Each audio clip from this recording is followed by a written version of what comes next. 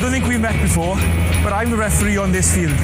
If you're working as an accountant and you lose your job, nobody really notices. Leinster could offer me $5 million a year, I wouldn't go. It is Tommy Moe!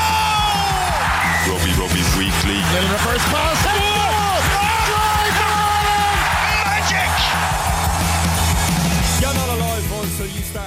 Hello and very welcome along to this week's The 42 Rugby Weekly ahead of round 4 of the Heineken Champions Cup. I'm joined in studio today by Bernard Jackman. How are you keeping, Bernard? Good, thank you. Good. Murray Kinsella is looking forward to a big double header of a weekend as well on his travels. Yeah, it's not too bad in terms of the UK. Sometimes you get those Midland trips and they're not too glamorous, but I'm off to London for Quins and Saracens games, so yeah, looking forward to it. Chronological order is probably the best way to look at a weekend like this. Friday night brings us Harlequins and their return trip to Ulster, which you're going with, and Ulster really banking on the form Irish player around at the minute in John Cooney. I mean, what way has he brought himself to this level? How good is he right now? Yeah, he's on fire really, isn't he? And it's all those big moments that seem to decide the games. He seems to be embracing that. He's a very diligent guy in terms of his mental prep, I'd say. I know he's kind of well read on that, and he's looking for every little percentage he can get, every little gain, and he's producing those big plays, and so much of their game runs through him. I think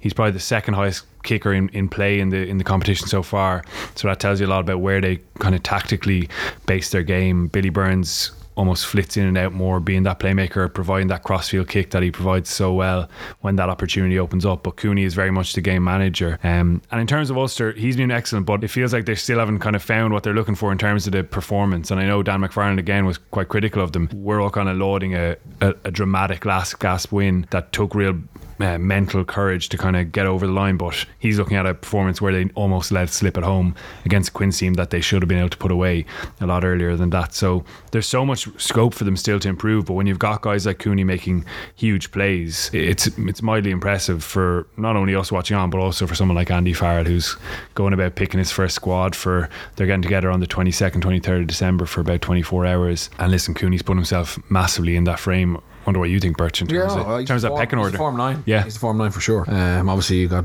Blade and who's got ahead of Marmion. Leinster are chopping a little bit. So Luke McGrath is not really, he's not the standout first starter in Leinster. You couldn't say he's playing better than Cooney, and Connor hasn't really had a game where you go, wow, he's back to the level he's at. And I think you mentioned Cooney. I think the great thing about Cooney is he does do a lot of Ulster's kicking, but it doesn't seem to slow the game down as much as other nines. Like he gets his box kick routine going pretty quickly. He doesn't really get blocked down. Is very accurate. And he just, as you say, he just seems to exude confidence, and there was no doubt he was going to, once they got a penalty, you were pretty sure he was going to nail it, because he's done that consistently for them, and I think that's a huge help. And from Dan McFarland's point of view, obviously he'd be trying to make sure the performances are better, but they've won 3 tight games, which is pretty good, now not against vintage opposition.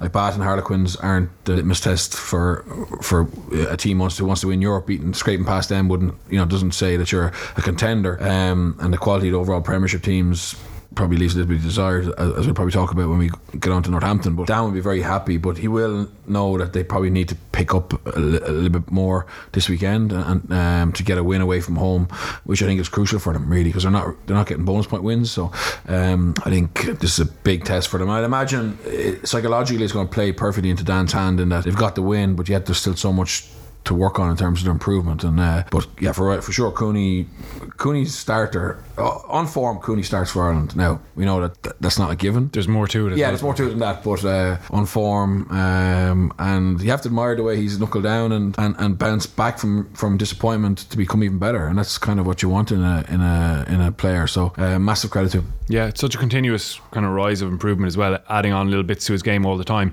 He didn't really used to do that kind of scoot before when he was younger. It wasn't really a natural part of his game, but now you see him, he's always looking for that opportunity off the mauls, down the blind side. He's timing it really well, often hitting the kind of forward runners off him, and he's added that next layer to his kind of armoury. Defensively as well, he seems to be making really good tackles when he has to sweep up from behind, from deep, and that's obviously a massive part of it as well, and probably with Conor Murray something that has been kind of almost taken for granted really. Luke McGrath is also a brilliant defender, but it's really interesting how quickly that dynamic has changed and how you've got this pool of players now who seem like they're almost on an equal footing. Obviously you mentioned Gibson Park, he's qualified now and obviously was impressive last weekend as well, and offers something different, maybe a bit more tempo to his game and really good support running lines as you saw against Northampton. So I think it's a really interesting battle. And I would also say that obviously don't discount Conor Murray, because like we know how good he's been for a long time, and it's almost, we expect so much from him. We expect it to be a dominant world-class performance every weekend. I actually think he's playing pretty well, and now his passing is a bit more consistent.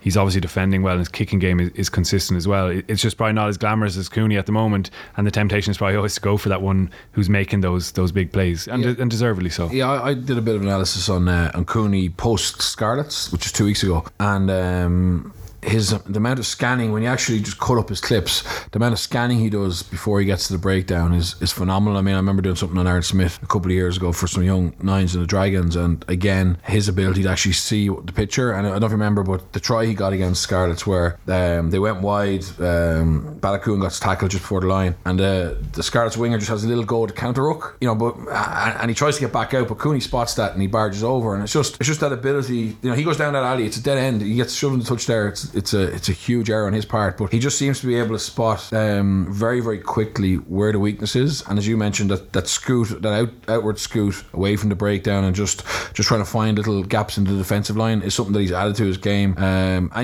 also the fact that he's a goal kicker means he stands out to us when he's kicking last minute kicks. But honestly, his all round game is laying down a marker to the other nines. And for sure, Conor's not playing badly. It's just there's someone putting up to him at the moment. Yeah, it's a good selection headache to have for Andy Farrell, even picking his three maybe for the squad.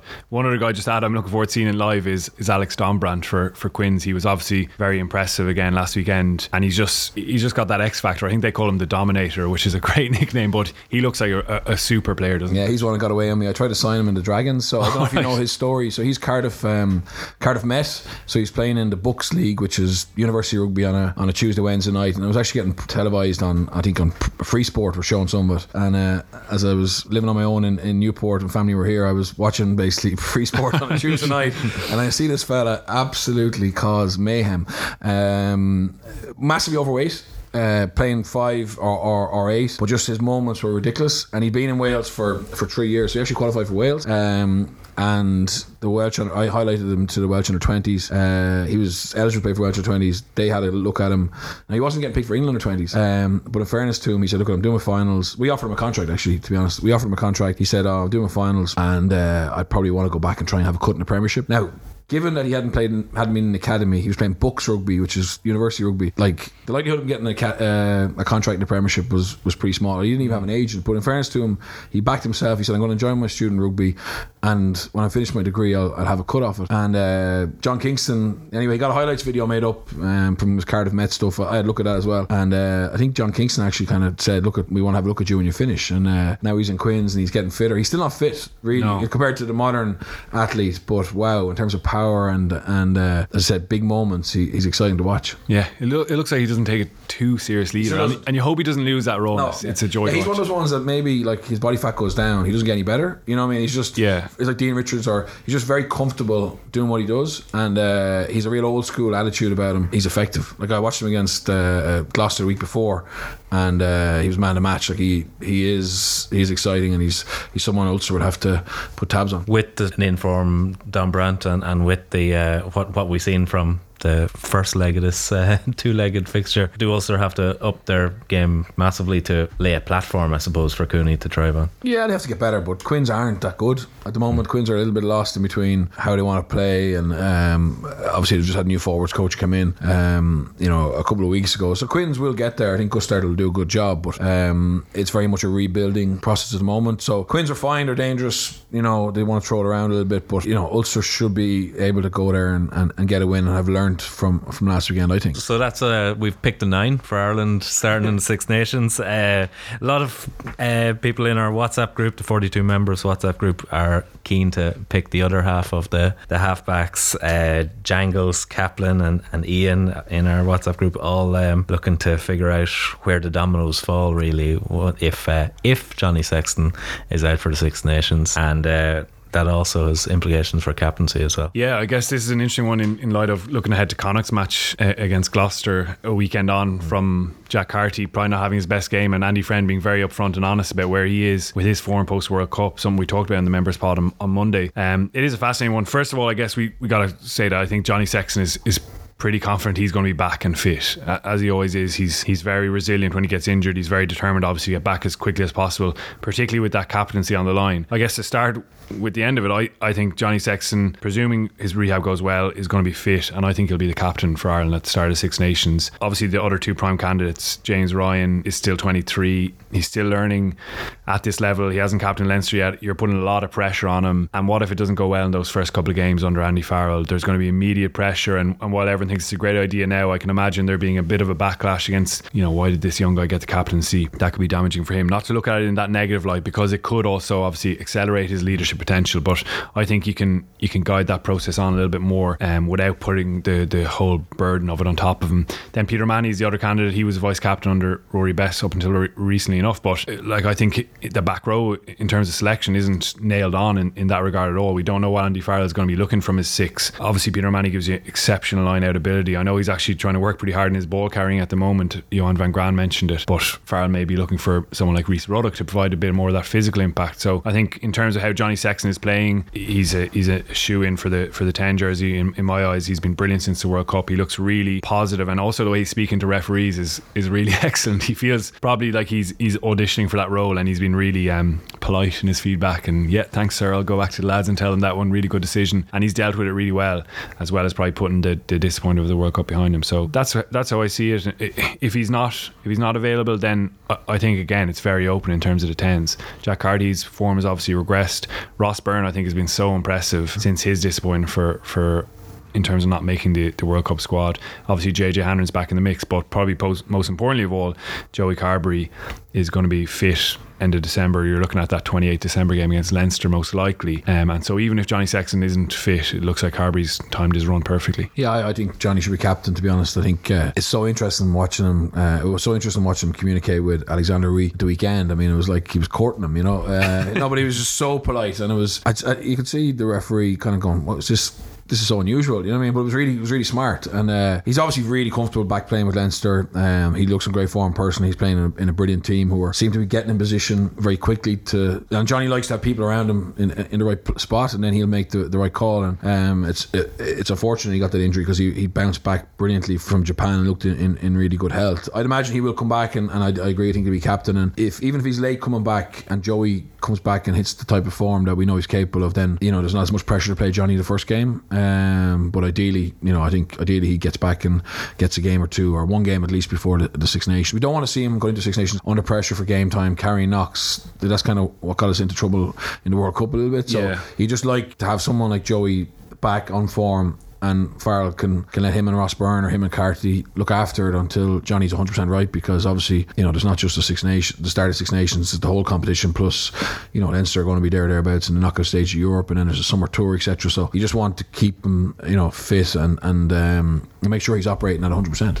Yeah, I think the thing with, if it is Carty and Byrne, even say if Carberry's delay is returned or there's complications, I think Farrell will have a good bit of confidence in them. Obviously Byrne in particular hasn't as much exposure, but both of them are showing that ability to lead a game plan. I think they both flourish with a bit of backing, especially Byrne. He looks like a fired up player. He's taken ownership of that Leinster group when Johnny Sexton's not on the pitch. You can see him giving that bit of leadership, the direction to older players, really comfortable in his own skin, understanding what he does well, and that he doesn't have to be like every other out half. Obviously Carty's going through a little bit of a rough patch, but he still has such quality in terms of what he can do, and again in a different style. His attacking kicking is something I know that you're a big fan of, Bernard. And he can bring that to the mix as well. So again, there's a nice pool of players there, and maybe that's a bit of a legacy from Joe Schmidt. He got Carty and Byrne involved, albeit at a late stage, and so they have a bit of experience in that environment. Just the way things have worked out with Johnny getting this injury, and with there being a slight question mark, we don't know the ins and outs of the exact timeline of the recovery. Would it be beneficial just to say someone else is the captain for this Six Nations, even if he's your captain going forward to the summer and Six Nations after that? There's already enough pressure on Johnny, and everything goes through him. Yeah, no, I think it'd be good to have your Ireland captain, and if Johnny misses a game or two, he's still very much the captain. I think for for Farrell, it's really important he has a lieutenant that he has absolute faith in, and they've got a really strong relationship, particularly when you look back on what came out last week about, I think one of the, if that was true, if there wasn't that kind of flow of communication up and down from coaches to players, well, that's one of the things the Farrell needs to fix. And I think chopping and changing captain won't really help that. I think it's really important the squad know who the captain is, for the next block of a year or 2 years, and if that captain then is out with injury or form, well, if someone steps up and becomes the matchday squad captain. But I just think it'd be better to clarify who the captain is, who the leadership group are, and just get on with them. I suppose we used Jack Carty as a wee bit of a jumping off point for this Ireland 10 chat, but how do Connacht go about rescuing their European campaign from here? Is Jack Carty even the starter they turn to this weekend? I don't know. I suppose how Andy Friend feels he bounces back. I mean, I can see why they picked him last weekend. I think their campaign is they're not unlikely to get out of the group now, but obviously they want to go and finish with as many wins as possible. Yeah, it's a big call, but it'll be very much, I think, based on how that review goes in terms of Jack's moments and what he saw and his execution, etc. He is a talented player, and he just, in fairness to him, he hasn't that much game time either. So, to expect him to come in there and be at 100% was probably asking a lot. Their discipline let them down. It wasn't all on Jack Carty's shoulders that they lost the game, but I think for Connacht's point of view, long term the rest of the season, you want to just see him be rehabilitated and get some game time, get his confidence back, because he has, and doesn't mean he has to start every game, but I think leaving him out this week might be less beneficial than the short-termism of the game. Paul Boyle was another one that was I was going to say, yeah, who showed Andy Friend's vicious streak. I suppose we don't see it outwardly, but he definitely was. He's speaking openly, Paul Boyle, this week about how he was dropped and how mistakes in the Southern Kings game came back to cost him a place in that travelling squad. Yeah, I thought it was really fascinating insight, and it shows that Friend is trying to build that extreme level of accountability, and that your basic error against someone like the Southern Kings, which maybe in the past we would have been like, that's not as important a game, that is important. And I think there's probably going to be longer term lessons, a bit of short term pain, where maybe you think, he could have just played Paul Boyle, backed him, because he does give those young players confidence. He's given a lot of them opportunities, but he's also trying to instill that non-acceptance of basic errors and minor errors in what seem like smaller games. So I think that's a good thing for Connacht as they try and develop over the next couple of years. But yeah, it's a tough one for players like Boyle who are learning. This is a basically winner. You're definitely completely out of it for Connacht. Really interesting to see, again, like we spoke about Team News last week, how Gloucester decide to travel over. You'd imagine they'd leave some guys at home, and potentially that'll help Connacht's cause. Listen, there was load of frustrations in last weekend's performance, but again, there's little signs of what they can do. I think the way they conceded some of the tries will be really disappointing to them, but even Carty, his offload for the try was exceptional. And John Porch at fullback, I thought, had a good game. A guy who was really unheralded when he came over. I think he only played shoot shield in terms of club rugby. That was the highest level he'd been to, but obviously Aussie Sevens and Friend knew him very well from there. Friend said afterwards it was his first time at fullback in 4 years, so he did pretty well. Really impressive. That, even some of the reads he made, and obviously had that interception. He's clearly got gas and evasiveness as well, so he looks like another good signing at Australia. In fairness, Friend has got a couple of good ones. Fenga, obviously the prime example of that. Unfortunately now he's missing, which is a really big blow to him. Such an important player who ties it all together for them, but unless they can win big in this fixture, that's essentially it over for them in Europe. You mentioned the importance of Gloucester's team selection there. Week by week we're looking at Saracens and what sort of shape they'll take. Bernard, the second stringers descent to Thomond Park pretty much almost got parity in a very tight job score. In fairness, I think the weather, we spoke last week about how it'd be so interesting to see how Munster try and get around that rush defence, but once it started to rain and the wind came, that was impossible. So we don't know. They would have had to tailor the game plan to be much more direct and conservative. going over there, Saracens will be, I think, delighted with the losing bonus point and to stop Munster getting point. A draw against Racing is going to hang over Munster a little bit unless they can get a win this weekend. And Saracens see that, and the teams like Saracens who are used to being in the knockout stages of Europe, they watch everything. They watch what's going on in other groups, etc. So Mark McCall will have a really good idea about what's going to be required to get through, and it might be 18 points might get them through, and they're well capable of getting that, and I think they're good enough to get 19, to be honest. So I think they'll go full metal jacket, even if it's not for this competition. It's just to have a bit of consistency and cohesion for next week, back to the Premiership, and I think it's a big task for Munster. I think obviously Munster can do it, they'll rise to the challenge, etc. But I think Saracens at home, and they still have something to get out of this competition. I think it's a big mistake letting them get a bonus. I obviously didn't intend it, but letting them get that point changes the whole perception for them. Yeah, definitely. I think Munster are in trouble, and it's such a shame to say that, and it's so weird to say it in Europe after 2 home games in particular where they're usually in such good nick. It's usually maybe an away game that troubles them, but it's going to be a really tough ask. The interesting thing was in this game, like, the weather absolutely ruined it. Like, it was horrific down there. It was so heavy, the rain, the wind was sheeting down. In the first half they had a lot of possession, and they actually did look good with their attack. Like, the try is a really good example of probably what they're trying to do. They play out to the right touchline, come in field, and they do that. It's like a habit now, really. Straight back into the short side with their backs. Hanrahan gets the ball to width, and Haley makes about 10 metres. They play across to the kind of left hand post, and then they do beat them on the edge. Scannell he had a couple of skip passes, but a lovely pass across the face of the wing. Earls goes down, and then even the finish I thought was really good, because it looks like O'Mahony's just boshing over, but if you have a look back, Ty Byrne runs a line inside him, draws 2 defenders, and therefore gives O'Mahony that one-on-one on the inside shoulder of Brad Barrett. Thought it was an absolute excellent team try, and the disappointment for them was that they didn't do more of that in the first half. There were several missed opportunities. Obviously the try chalked off for Scannell. There was the one where Archer knocked on close to the try line. I know Johan van Gran is really pissed off about it. He feels that Itoje slapped the ball out of his hands, but it goes down as a missed opportunity after what was good support play. I think Conway went down the right hand side that time, and Scannell was on the inside again. That's one thing they're doing better, is that upfield running after their pass. It's really noticeable that they're getting up ahead of the ball, providing a bit of inside support, and those signs were so promising. But then the rain came in, and it was hard to do anything. But I agree, it was the frustration of not having done more with what was a good start to the game, a good first half, and load of possession. They've had more possession than anyone in the Champions Cup, and the final product's just not quite there.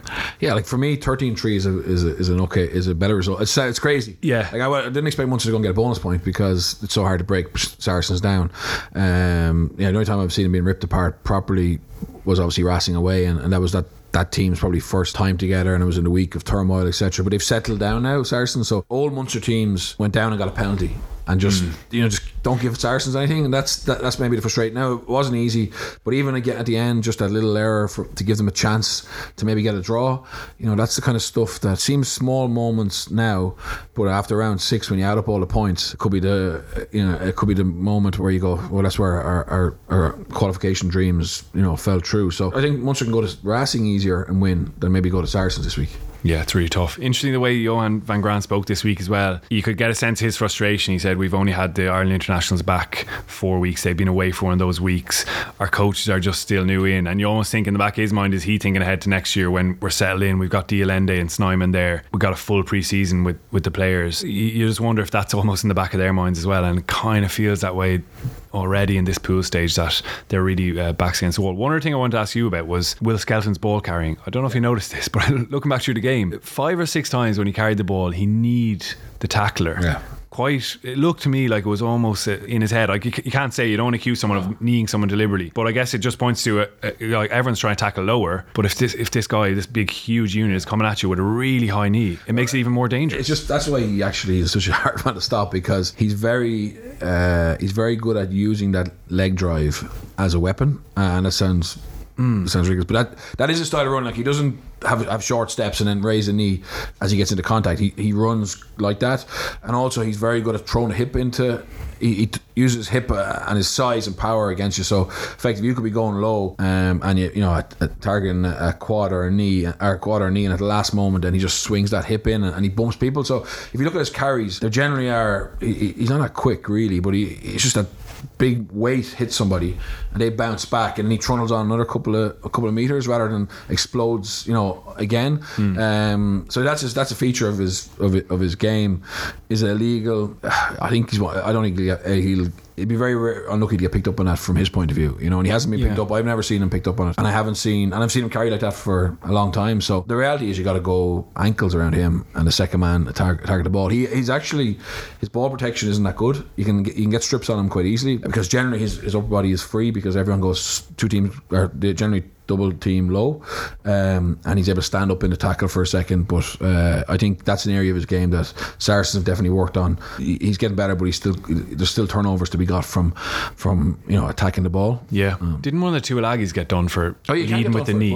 But he like the ones that get done is where there's a significant change in your running style. I think in fairness to Skelton, it's not that obvious yet. Like and refs are going to TMOs, etc. It actually depends on the outcome. Sometimes, if someone goes down and gets a knee in the head, then they look at it. But if he's just basically boshing people, they generally try to play on. Just by the nature of officials, it's probably referees are so. They're looking for head-high They're looking at tackles and and they're happy that the tackler's going low. The focus isn't on the tackler going low. They're delighted with that. So, but obviously, if the ball carrier then is being illegal with his knee action, that's another consequence of that. But it's probably something that hasn't caused any injuries yet, so they're not really looking at it. A point probably worth dwelling on, given that Munster ball carrier was sent off and been banned for 3 weeks. In Aaron Obota. Onus Sullivan on Munster asks, why are they still using Rory Scannell as a crash ball 12 even during the Larkham Revolution? Is that an unfair criticism? I think he's played quite a bit. We just mentioned a couple of his passes and he's kicked well. They've used his left boot. He does still carry, but I think any 12 in the world carries and has to carry hard.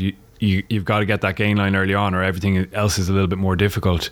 I think Scannell's actually worked really hard in that. I did an interview with him last week, and that was the one thing that Joe Schmidt always fed back to him, which is a little bit unfair. He kind of was almost like, these lads are all really big. Chris Farrell, Robbie Henshaw are big, massive guys who can carry over the gain line. Obviously, Gary Ringrose does it in a different way, but that was one of the things that Schmidt asked him to do, and I actually think he does it pretty well now. He's pretty robust in that carry, and I don't think they're overly doing it. I mean, off set piece, you use one of your centres to carry. Often it's Chris Farrell because he's that big unit, but they cleverly use him as a decoy very often as well. And I think we're seeing a bit more of Rory Scannell's playmaking, because he's always had that, but they never really utilised it all that much, the passing, kicking, and he's certainly enjoying that side of it as well, loving working with Larkham and taking a bit of responsibility off the 10s by organising a bit more. So he's always going to have to carry it like any 12. 3 provinces down, I suppose, because we're so biased against Leinster in here. Let's take a tour away from the provinces for a wee minute. Cian Hyland in the WhatsApp group is asking about Ronan O'Gara's La Rochelle and how they're faring in Europe. We've a bit of struggles, obviously. Glasgow Warriors are nobody's easy ticket, but have you watched much of them, Bernard? I've watched a good bit of them, obviously, but I don't think La Rochelle were never. I know people were getting hyped up about La Rochelle, and obviously people are looking at them now because Roger's there and John O'Gibbs, and they did play some great stuff over the last couple of years, but were they ever going to be contenders for Europe? No, and I think what we're seeing is the areas that Roger and John are going to have to improve them in terms of that ability to be disciplined, to be more ruthless, to work harder and consistent, and it won't be they'll obviously be disappointed they lost at home to Glasgow, but realistically they were probably never going to go anywhere in Europe this year. I think the top 14 for clubs like Lyon and La Rochelle is the golden goose, and they'll want to become regular top 6 in that, try and win one before they even start to think about Europe. And it's so alien for Irish people to try and understand that mentality, but that's just the way it is, and it's ingrained in them that you kind of have to have a massive squad, you have to have won a top 14 or as I said, be top 6 for 4 or 5 years before you even think about really focusing on Europe. And even though it would be very much in Jono and Roger's DNA, that's irrelevant if 70% of the squad are more motivated by top 14. So I think they're doing fine. It'll just take them a year or two to get them playing the type of rugby they want and getting the right culture off behind the scenes. I think they're where they were always going to be, and they got to get through this to get better. Yeah, stop giving away as many penalties too as well. Yeah, that'll kill them. But like that's a learning process as well, and they're obviously playing against teams like Glasgow, and Glasgow aren't a vintage Glasgow side, but they do play high tempo, they do high ball and play time, they have a decent attack, and if La Rochelle aren't as fit as they need to be, then they make errors under fatigue. Their discipline cracks under fatigue. Whereas in a normal top 14 game, they can control the tempo a little bit more. So they're just getting stretched in Europe to a higher level than they are in the top 14 on a weekly basis. And that's why their discipline cracks. You know what I mean? It cracks it more so than it would in the top 14 game. So that's just all part of it. They've got a very good S&C coach.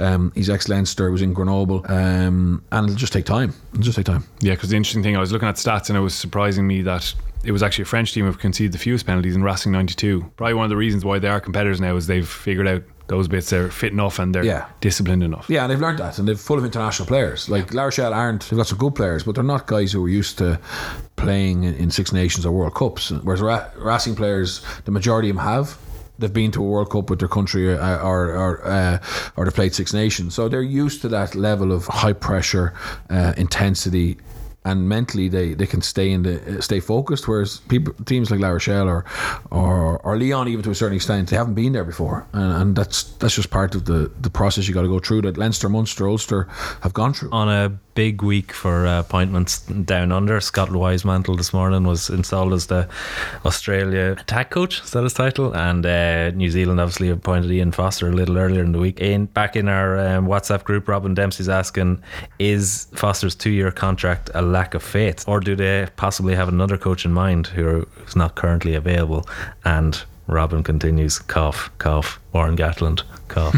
Or maybe Joe Schmidt. You never know. I was kind of surprised that it wasn't a longer contract, and I wonder if Foster was appealing for a little bit longer, but I guess it kind of points to the fact that everyone's moving away from their four-year cycle kind of mentality now, and understanding that everything changes so quickly. He has a really tough task in the next couple of years because there's sabbaticals, there's that inevitable change of the guard after any World Cup, and also the fact that he has to show, and the way he spoke when he was kind of confirmed, his first press conference was about changing the perceptions around him, that it's not just a continuation of what has gone before. He wants to put his own stamp on it. So it's actually quite a pressurised job. It was interesting to see the way it panned out with just himself and Razor Robertson left in the mix, where you thought, okay, everyone's going to be going for this job and they're going to have to pick from their 26 identified candidates. It didn't quite work out that way for them, again pointing to how difficult a job it is probably, and you got to be at the right stage of your career. Loads of other guys took different opportunities rather than banking everything on the All Blacks.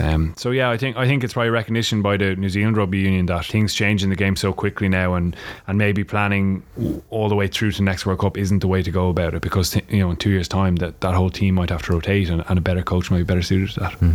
And you can see a scenario where two years, even less to go to the World Cup, if Warren Gatland's available, someone of his ilk, that he's coaches are better suited to short term projects now, and yeah, probably puts it, I think it's probably fair. I think if the All Blacks had won the World Cup, it's different. Maybe he gets 4 years, but obviously there was pressure. The fact that Razor Robertson is doing so well, there was momentum behind him, so they probably felt, okay, to back Foster, but to give him 4 years would be a bit of a snub for the other coaches. Even Jamie Joseph was probably going to be available again 2 years. I'm not sure how long he signed for Japan. I'm not sure if he signed for another 4 year cycle. So Joe could be back on the table. Gats could be there. So I think it's smart. And for Foster, it's his chance to coach the All Blacks. He's been part of the backroom staff, but this is his big chance. And unless it's a Gatland and Eddie Jones, Steve Hansen, you probably go, who you kind of know are going to get the job done. Joe Schmidt, why do you give them 4 years? There's so much can happen in those 4 years. His back, I think the biggest thing about this wasn't really Scott Robertson against Foster. It was both their backroom teams.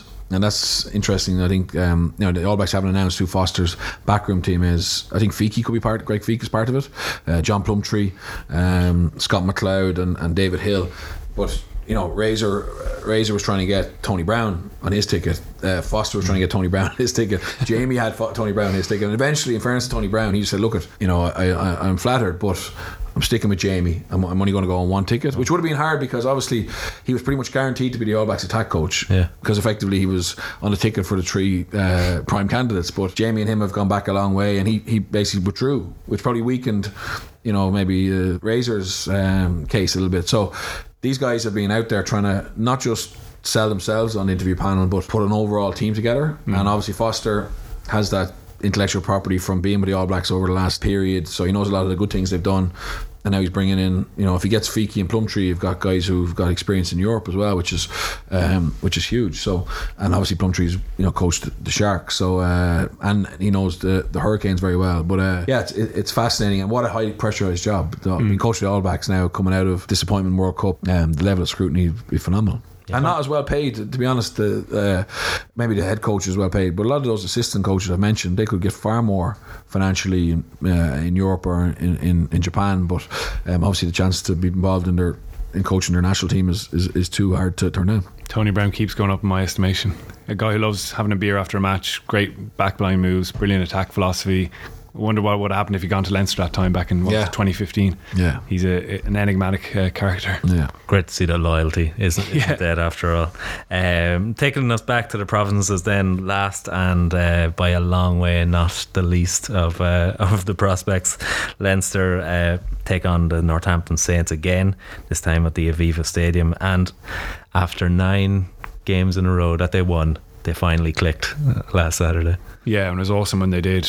Really, really spectacularly good performance. Very complete, very physically dominant, but also with the creative elements and making line breaks through the back line, offloading. You saw Robbie Henshaw getting his hands free. It was really enjoyable performance to watch. The things that stood out to me actually were the less glamorous parts, and they continually do for Leinster. They continually have for Saracens. They're the best at doing all the stuff that probably doesn't take as much of that kind of attacking talent. So their defence is just been really brilliant over the last while, and you can see how much they're enjoying it. I heard Devin Toner, who's on the rugby pod this week actually, and talking about how Stuart Lancaster has focused primarily on the mindset around the defence, and you can just see it in every single set. Guys working so hard to be back on their feet, as many bodies in the line, no bodies wasted lying there after they make a tackle, and the sheer enthusiasm and exuberation when they get a kind of positive outcome from the defensive set. That turnover forced them into touch, forced an error.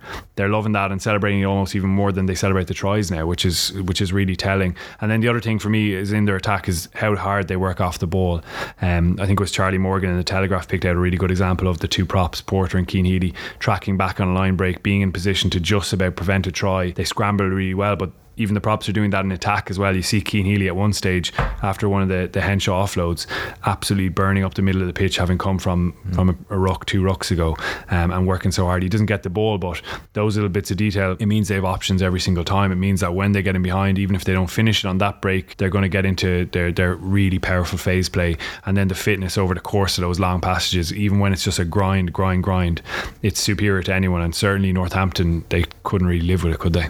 I think they were shocked. I mean, the first half they competed really well, but just got worn down. And to hear Chris Boyd afterwards talking about the difference, and now we kind of highlighted last week that there's a huge difference between Premiership and the elite in Europe, and the only Saracens have really managed to be able to bridge that gap. And it happens every year. Everyone falls into the trap of believing the hype and over, I suppose, respecting these English teams. And then when it comes to the crunch, and you get a proper established European power on their game, it's just so hard for them to make that step up. And that's not that they won't get there; they will. It's kind of like the La Rochelle example. Northampton will have to adapt and learn how hard Europe is, when you come up against a team like Leinster, and they'll be better this week, I think, for sure. But they just, when Leinster found areas of weakness, they were so clinical, and suddenly the game was gone from Saints. It was gone very quickly. They built the score up, so quickly, and then didn't give them any soft entries back into the game. And you can imagine how demoralised Saints were afterwards, to losing their home patch, and to be a little bit further along the project, Chris Boyd's second season, to be flying in the English Premiership, and then just to have that reality check was huge. And their response this week will be massive, you know, and Leinster's ability to go on again and kind of, you know, hammer them again. Are they going to be able to? It's going to be, you know, really exciting to watch. But Northampton will be fine. They'll get there. It's just they were exposed a little bit. Yeah. The best thing about Leinster as well is they're competing against themselves in a way that maybe Saracens are the only other team, but I don't think it's even at quite that level. Like Scott Fardy was on the bench, like he's an exceptional player, would start for anyone. Every single position, we don't need to go through it again, but there's real competitiveness. Tyke Furlong coming off the bench looking so fired up because Andrew Porter is putting heat on him now for Ireland, and he understands that, and that's the competitiveness. So this week, not that it's an easy motivate for the coaches, but it's that narrative. We need to get better, beat each other in training, beat each other when we're on the pitch, as well as dismantling the opposition. So it's a really exciting place to be. And in that second row, a big reason why they didn't give Northampton those easy access points that you mentioned, Bernard, were two big steals from Devon Toner in the first half. I mean, the form he's shown in World Cup year, having not travelled with Ireland, what have you made of him? I think he's reacted really well, to be honest, and he hasn't sulked. He's just got on with it, and it's probably one of the most high profile droppings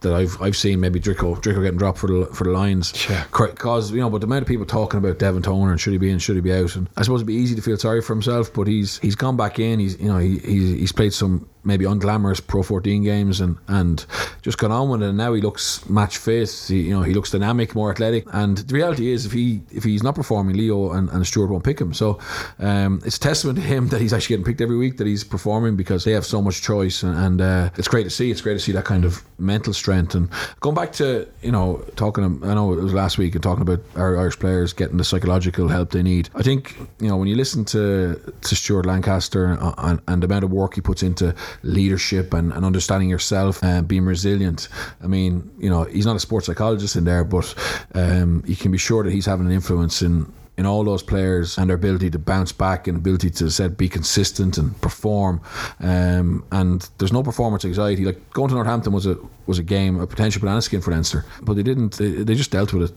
like so comfortably, and again, it's not just the glamour stuff.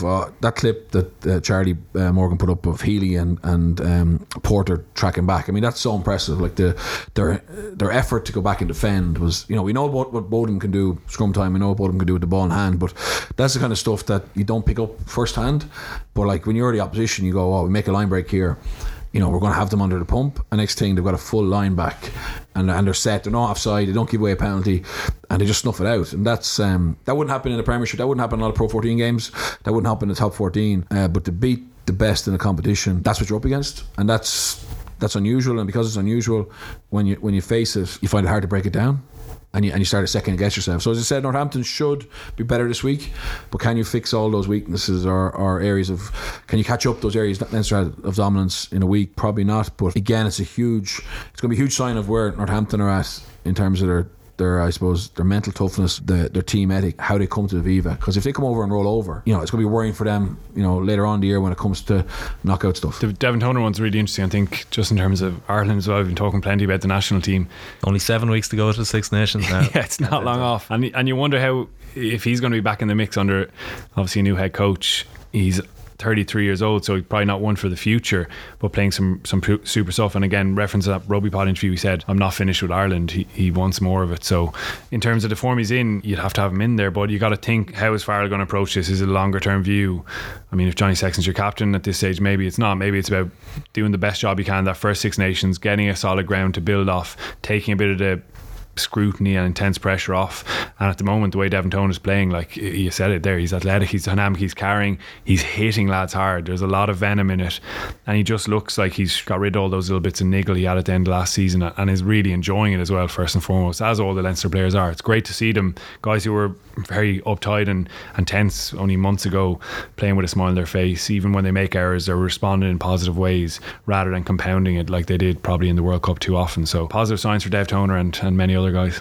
Right, lads, it's time to put reputations on the line again. That time of the week, I think he's came out with a time of the week, predicted a 3-1 Irish Provinces outcome last week and got that exactly right, just the wrong teams involved. Queen's Ulster 7:45 on Friday night. I think Ulster will win. Yeah, Ulster. Connacht Gloucester 12:45 on Saturday afternoon. Yeah, I think Gloucester will send weekend, so Connacht will win. Bounce back, good stuff. I think Saracens are, before you say it, I think Saracens are going to beat Munster. And there'll be 3-1 again. Yeah. Yeah, and Leinster beat Northampton. Yeah, 3-1 again. 3-1. We'll probably get the wrong Safe. order. It's not surprising in Europe, but Thanks very much for joining us, Bernard. No worries. Thanks again, Murray. Cheers, Enjoy Sean. your travels. Thank you. That's it for 42 Rugby Weekly. We'll be back on Monday with 42 Rugby Weekly Extra. I'm Sean Farrell. Take her handy. I don't think we've met before, but I'm the referee on this field. If you're working as an accountant and you lose your job, nobody really notices. Leinster could offer me $5 million a year, I wouldn't go. It is Tommy Moe! Rugby Weekly. Little reverse pass. Magic! You're not alive until you start kicking. When the room is spinning and the words aren't sticking.